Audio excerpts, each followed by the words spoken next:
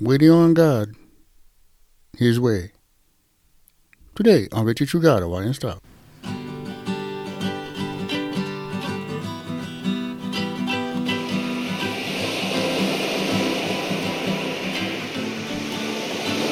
Hello, how's Friday, everybody? I'm your host, Brother Mel, and I say thanks for listening to the show. Well, today we're talking about following God and waiting for Him to give you His blessings His way.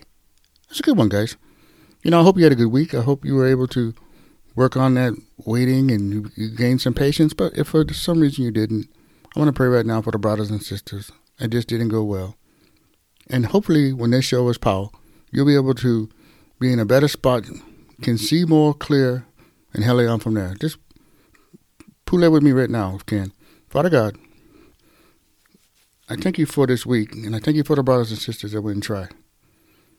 I know they wouldn't give them, and it didn't go well, and I just pray that this show can, have the manao they need to get over, and they can see that you are worthy and trustworthy to follow and trust. In Jesus' name, amen. Okay, then, if you're not following a Christian walk, and you want to be close to God, and it matters to you, it's important. There's a few things you got to do, and He wants to give you some blessings and give you things. You got to learn how to forget them. Most important thing you got to do is believe in God and what He says. It's not being optimistic. It's telling God and believing. I trust you, God, because you and Sam, and the Bible says that you cannot lie. Trust is a fact, and it's that He will clearly guide you, and He doesn't manipulate. He doesn't do things like that. He's just a loving God, and He guides you clear and straight, and He wants you to have these blessings, and He wants you to be happy, and He knows what you need. But it won't be easy. The Bible says, even when He was taking the Israelites to the Promised Land, you got to be strong and courageous. And when things look bad and it looks like they're not working, or the obstacle in front of you seems too big to be trusting God, you got to hell on and go. Because fear is not something that God has given us. You got to heal and trust Him. He's going to guide you. He has ordained times and blessings for you that you can take as you go on the right road. They're going to be there. But some of us don't live on the right road, and we miss them. Don't ruin the experience with God with expectations and limit Him to what you think He should do in the times you went to Him. We read in the Bible that we can help ourselves by trusting God in His character and the things He's trying to accomplish through us. So your life has purpose and meaning.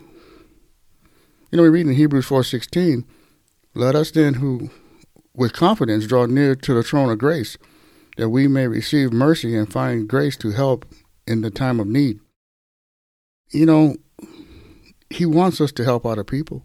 And if you're a strong Christian and you're in that position to lead people, the main thing here are the things you shouldn't say. Just like this. When you check out and the Holy Spirit is telling you and giving advice, you got to make sure that it's the Holy Spirit and not some other thing, something you're confusing as the Holy Spirit. You got to be able to show that God is faithful. And through the years and through Scripture, He has shown that He is faithful. Trusting God in His plans, it pleases Him. It pleases Him, and it gives us the confidence to follow and trust. He has ordained outcomes for people that you are helping. And you need to make sure that as He gives you this inner peace as you wait for Him, that's a gift from Him. Don't suppress it. And let the life lessons come when they come. And it's to equip us. It's to make us strong for future purposes.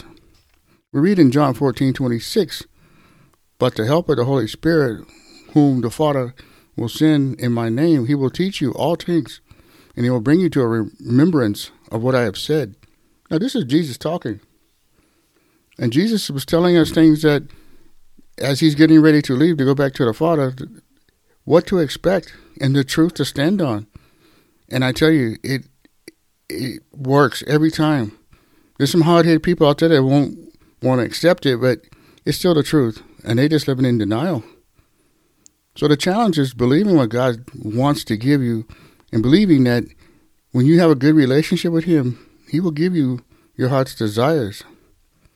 You know, we read in Matthew 7:11, if you then, who are evil, know how to give good gifts to your kids, how much more does the Father in heaven know how to give good gifts to those who ask him? He wants to give you the gifts. He wants to bless you. He wants to give you a whole life. But you got to be in a position to where you can receive it. And tonight is Friday, guys. The weekend starts tonight, and we got to make sure we make good decisions. Now, you ain't